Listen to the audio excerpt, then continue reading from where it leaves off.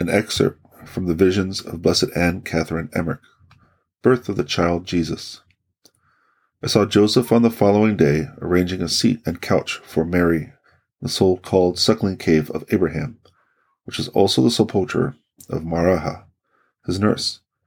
It was more spacious than the cave of the crib. Mary remained here some hours, while Joseph was making the latter more habitable. He brought also from the city many different little vessels and some dried fruits.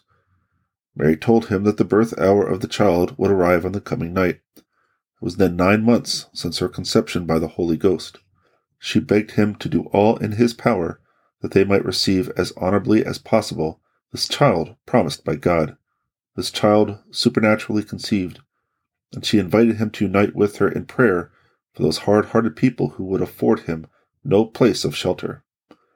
Joseph proposed to bring some pious women whom he knew in Bethlehem to her assistance, but Mary would not allow it.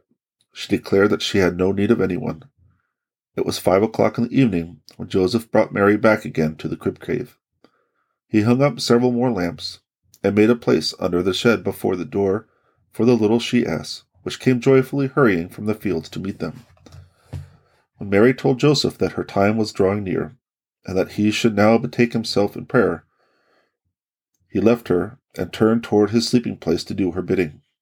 Before entering his little recess, he looked back once toward that part of the cave where Mary knelt upon her couch in prayer, her back to him, her face toward the east.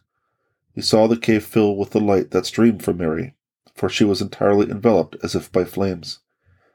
It was as if he were, like Moses, looking into the burning bush.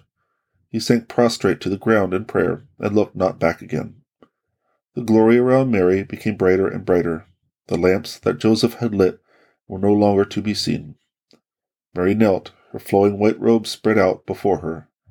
At the 12th hour, her prayer became ecstatic, and I saw her raised so far above the ground that one could see it beneath her. Her hands were crossed upon her breast, and the light around her grew even more resplendent. I no longer saw the roof of the cave. Above Mary stretched a pathway of light up to heaven, which pathway it seemed as if one light came forth from another, as if one figure dissolved into another, and from these different spheres of light other heavenly figures issued. Mary continued in prayer, her eyes bent low upon the ground. That moment she gave birth to the infant Jesus. I saw him like a tiny, shining child, lying on the rug at her knees, and brighter far than all the other brilliancy. He seemed to grow before my eyes, but dazzled by the glittering and flashing of light, I know not whether I really saw that or how I saw it. Even inanimate nature seemed stirred. The stones of the rocky floor and the walls of the cave were glimmering and sparkling, as if instinct with life. Mary's ecstasy lasted some moments longer, and I saw her spread a cover over the child, but she did not yet take it up, nor even touch it. After a long time, I saw the child stirring and heard it crying, and then only did Mary seem to recover full consciousness. She lifted the child, along with the cover that she had thrown over it, to her breast, and sat veiled, herself and child quite enveloped. I think she was suckling it. I saw angels around her in human form, prostrate on their faces. It may perhaps have been an hour after the birth when Mary called St. Joseph, who still lay prostrate in prayer.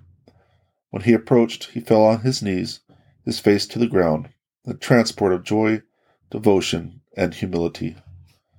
Mary again urged him to look upon the sacred gift from heaven, and then did Joseph take the child into his arms.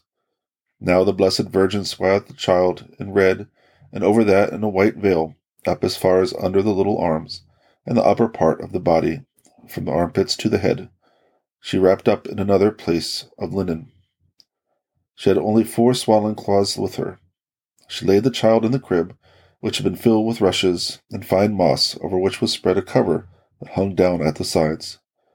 The crib stood over the stone trowel, and at this spot the ground stretched straight and level as far as the passage, where it made a broader flexure toward the south. The floor of this part of the cave lay somewhat deeper than where the child was born. Down to it steps had been formed in the earth.